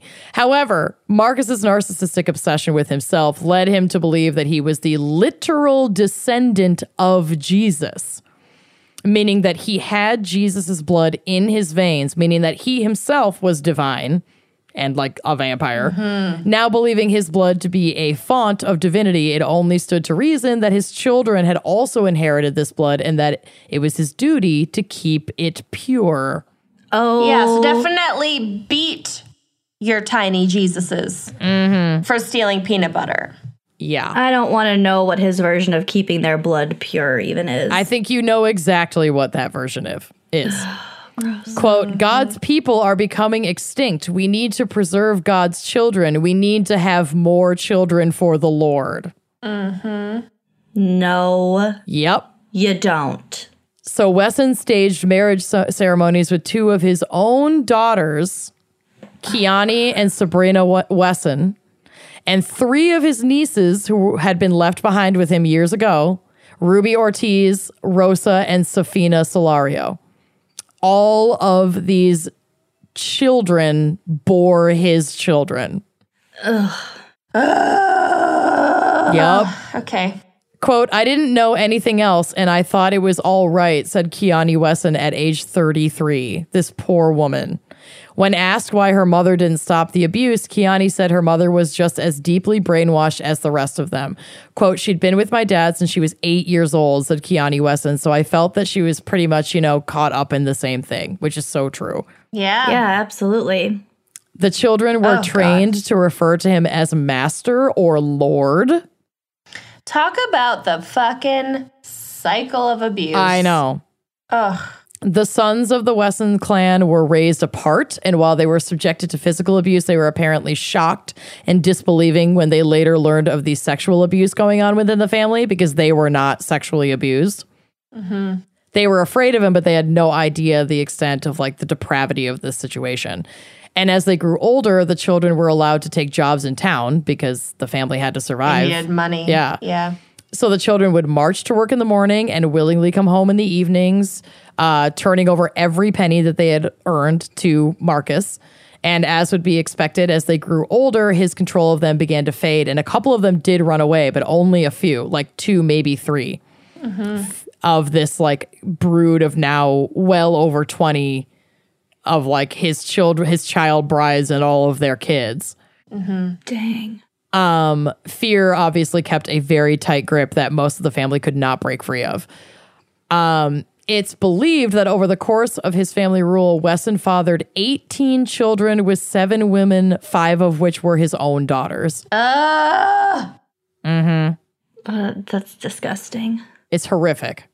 So maybe it was that I had heard of the Wesson vampire. the vampire of Fresno. Yeah. Yeah, exactly. But I did not know any of the details, turns out. Neither did I. I didn't look into this case, and actually a listener in a different email correspondence that we were having was like, oh, you should look into this. And I was like, oh shit, I'm doing it. So I did. And I like equal parts regret it. And also am glad to have the information about this case that is like oddly famous without being that famous, Yeah. And it's interesting to me because like I don't understand what it is that makes a case famous or not. Like I understand that gender and race play a big role in how much exposure and conversation these cases get in the media.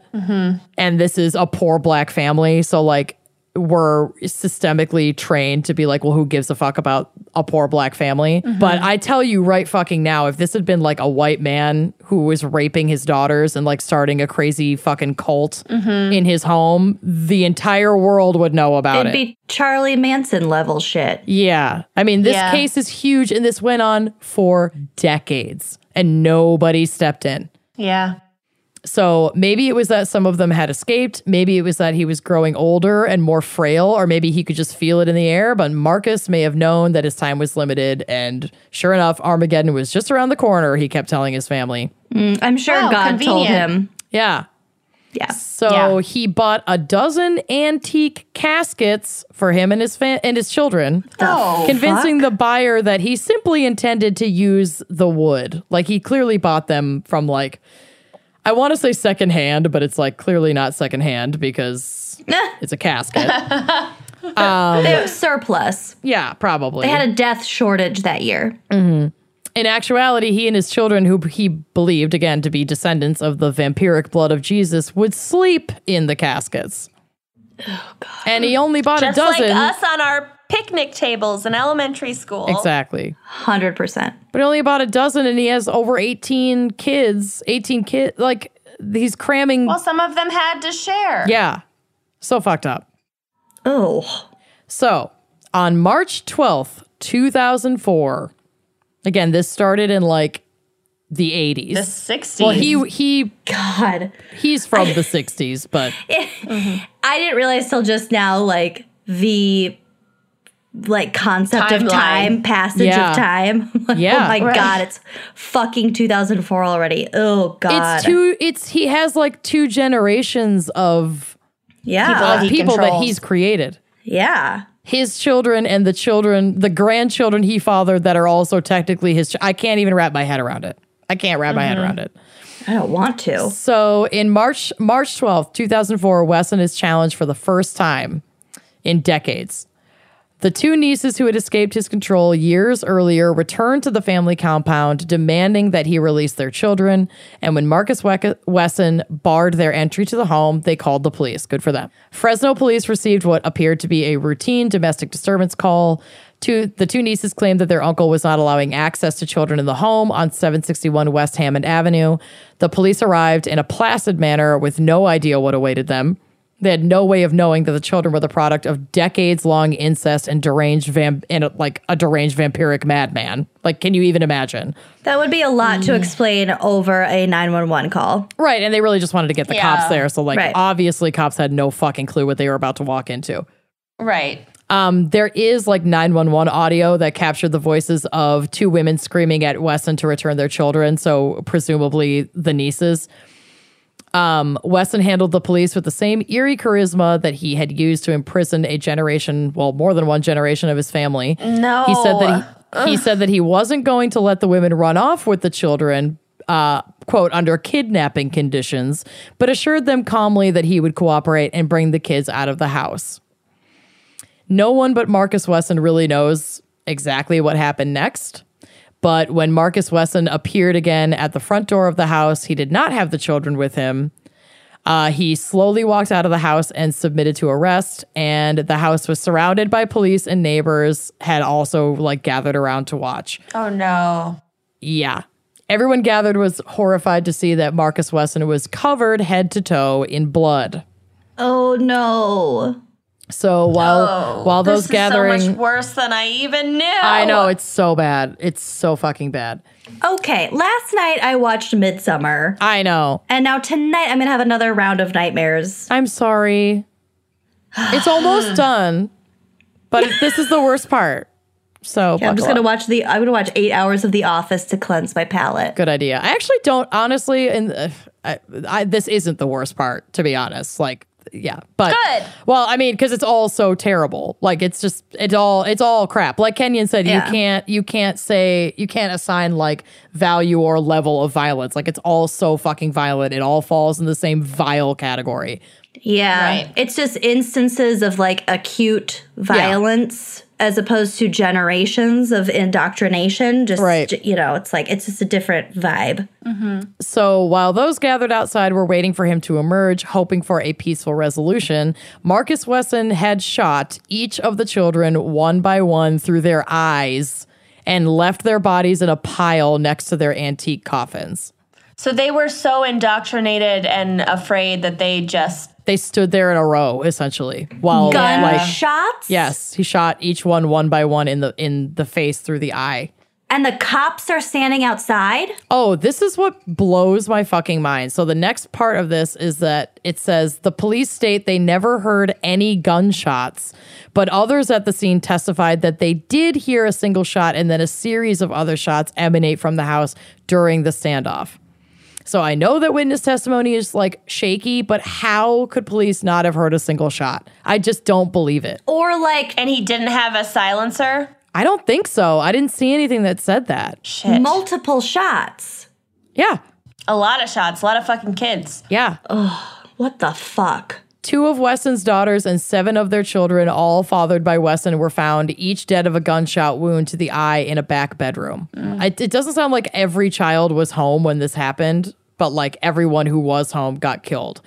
So Sabrina April Wesson, 25, Elizabeth Brahe Keena Wesson, 17, Illabelle Carey Wesson, 8, Aviv Dominique Wesson, 7, Jonathan St. Charles Wesson, 7, Sidonia Solario Wesson, 2 years old, Marshy St. Christopher Wesson, 2 years old, Ethan St. Laurent Wesson, 4 years old, and Jiva St.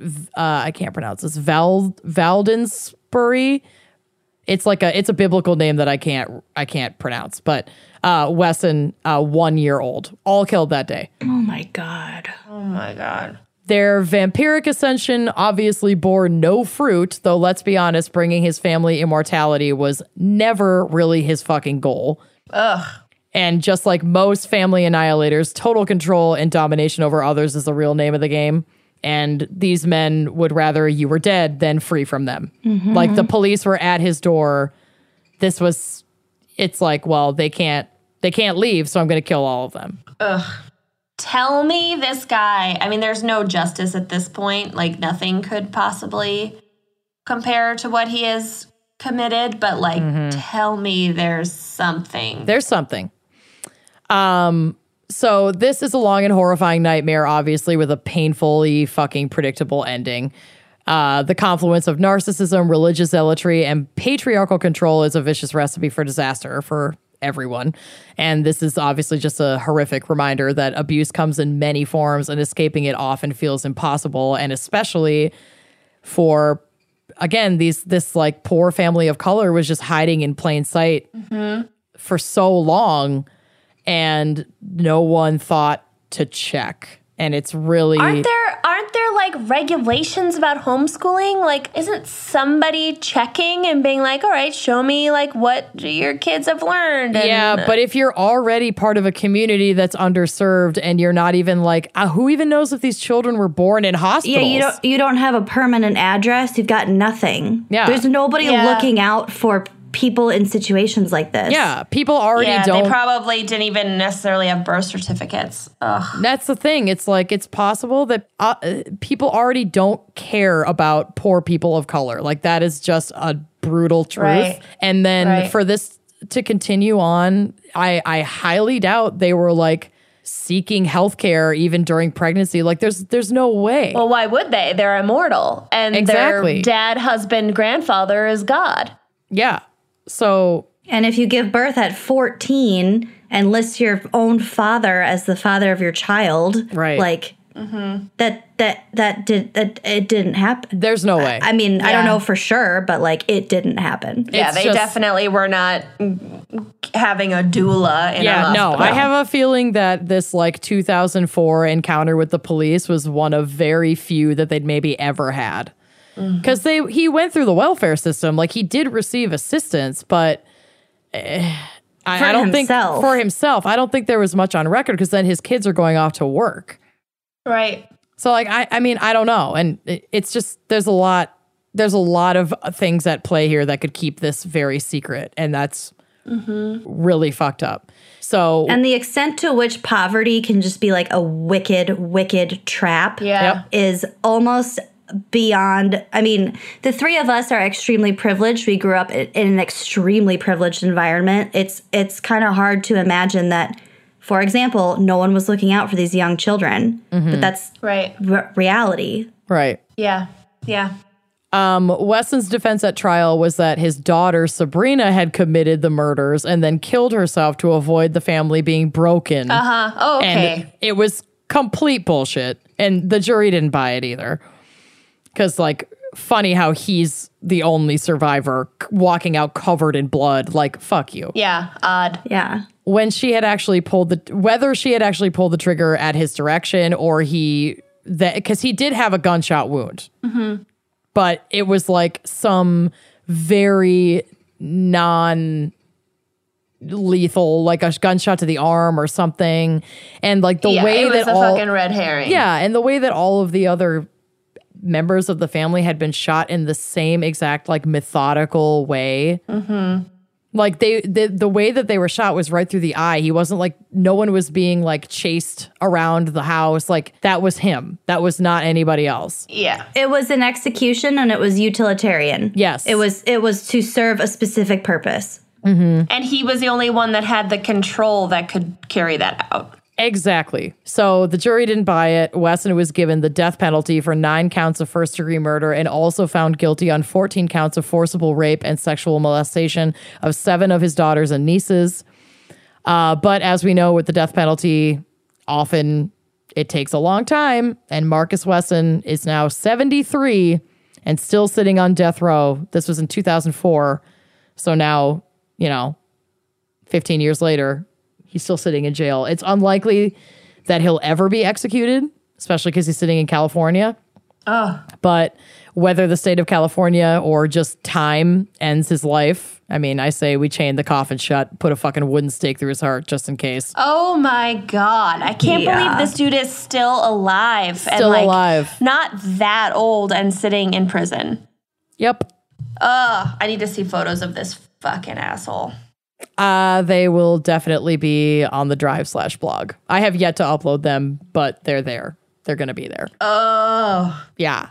Oh, that was really dark. You said you had a dark one this week, and I kind of cockily in my head was like, all right, she's never going to be as dark as me. But I was wrong. You were wrong. You've been proven wrong. Yeah.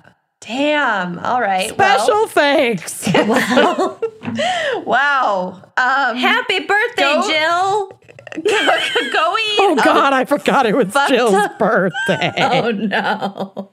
Go eat a fuck ton of candy and forget you ever knew me. Forget everything about this episode. Okay.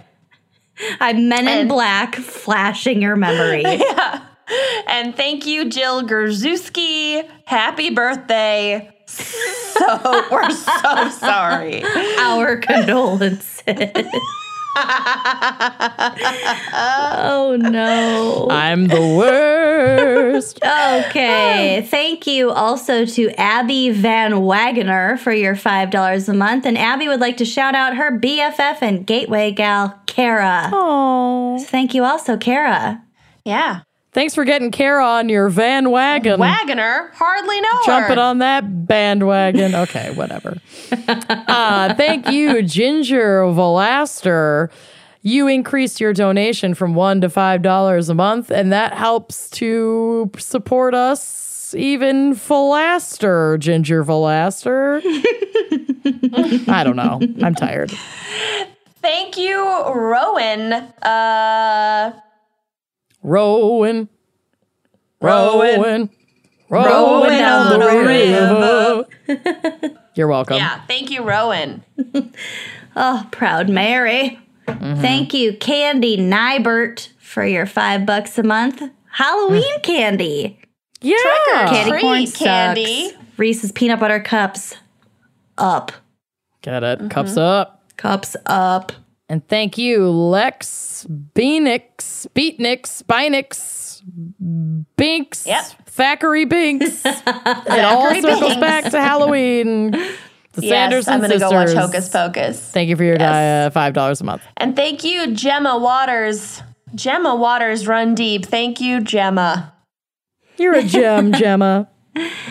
Thank you, Rabab Alathati. Nailed it. I had a thoughty that your name might make me hungry for a kebab. Oh, yeah. And I've been proven right. So thank you so much, Rabab. Rabab did write that their name rhymes with kebab. Truly. And thank you, Steph Van Fleet, for your fleet of cash that's arriving every month. Thank you so much for your $5 donation. You are on fleet. And thank you, Katrina. You're a hurricane of generosity. Oh, no. Okay. What about that movie, Katrina? Karina. Damn it. Okay. Never mind. Katrina. Never mind. Well, we're trying over here, Katrina. It's Katrina. It's Katrina. It's Katrina. Thank you, Morgan. No last name needed. Morgan, I feel it. Captain Morgan over here with their $5 a month. Getting ready to swill some down with some Coke. Nailed it. Because it's fall. Yeah, I love it. Thank you, Chelsea. No last name needed. Your generosity goes as deep as the deepest Chelsea. Thank you, Shayna Colbert, or possibly Shanna Colbert. Will you keep us warm when we're feeling Colbert? We're eagerly awaiting your rapport. Yes. Thank you, Christina Schuler. I won't be shoeless with your donation. Yeah, there you go. Helping us buy some Rothies. Thank you. Love it. Lipstick for your feet.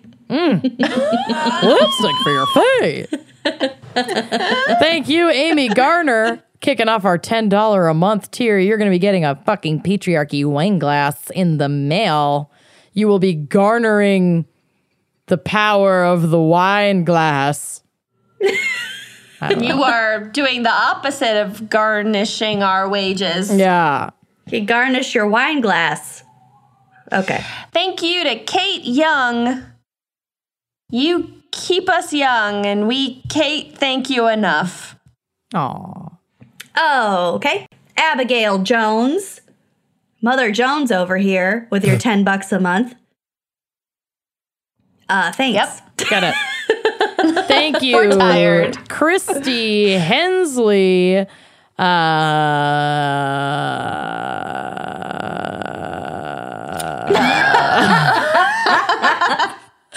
That case made me so sad that I just can't think.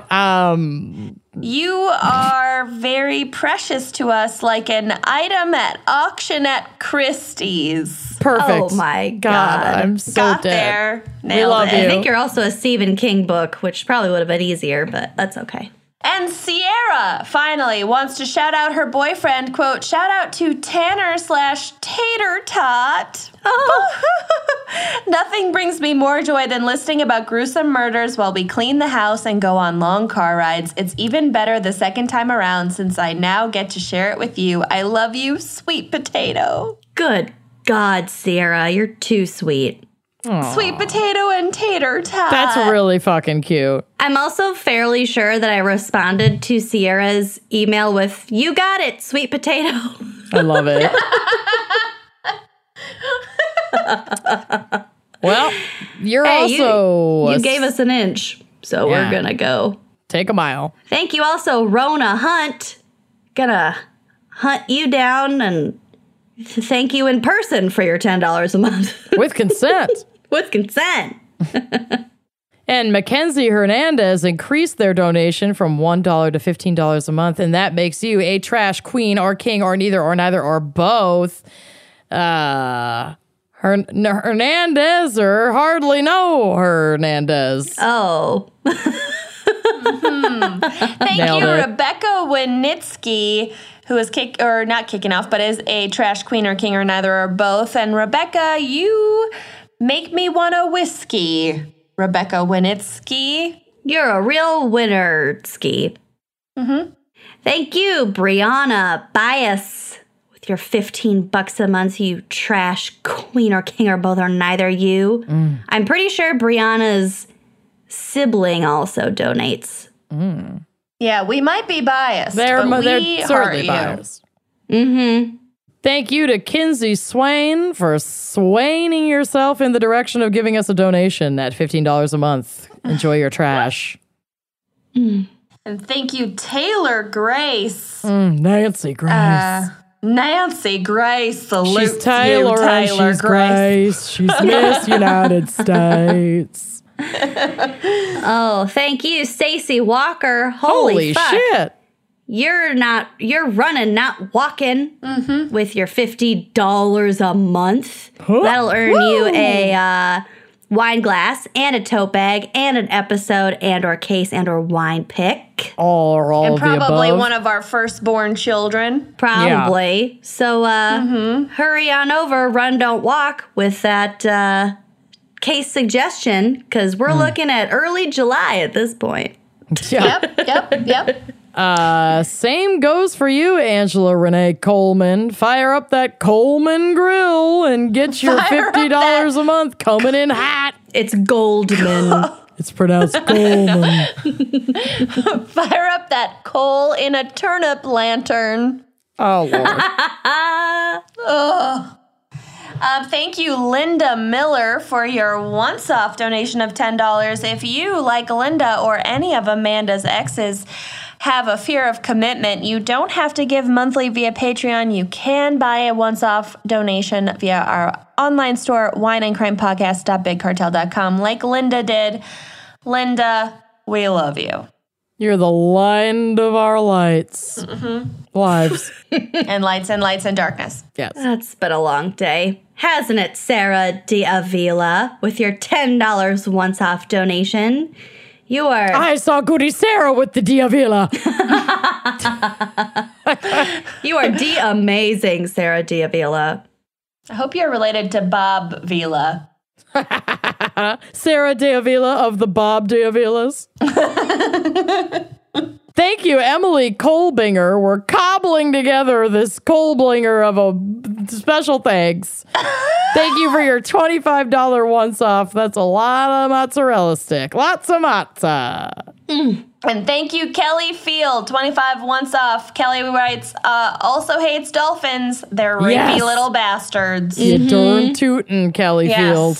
Thank you. Yeah. Thank you so much. All right. Happy Halloween. Go sew that last button on your kid's costume. Eat all of their candy and have a good night. We love you. And stay safe out there. Yeah, be safe and don't ring anyone's doorbell after 11 p.m. Or just ever. Yeah. All right. See you next week. Bye-bye. Thanks for listening to Wine and Crime. Our cover art is by Kala Yip.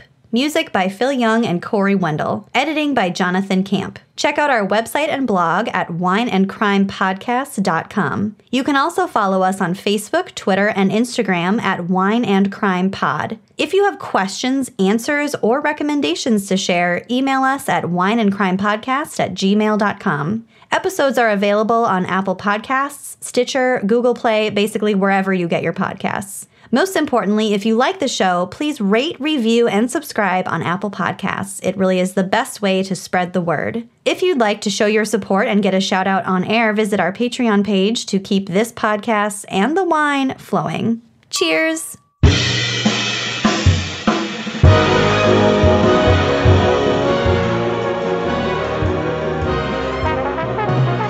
Hello, my pod people. We are Historical AF. I'm Natalie.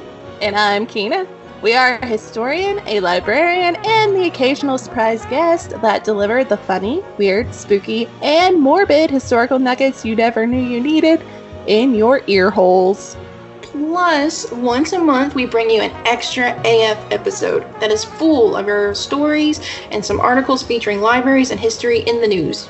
Oh yeah, and we do all this while hitting the giggle water and gracing the world with our foul mouths and weird AF humor. So, if you like to laugh and love all things history, mythology, true crime, and paranormal, like you do, then we are the podcast for you. You can find us on your favorite podcasting platform, and to make it easy on you, we have the links available at historicalafpodcast.wordpress.com. And while you're there, check out the photos that accompany each episode, check out our sources, and learn more about us in our bios. Alright guys, we cannot wait for you to join us. Bye! Oh, yeah. Join in the fun. Bye!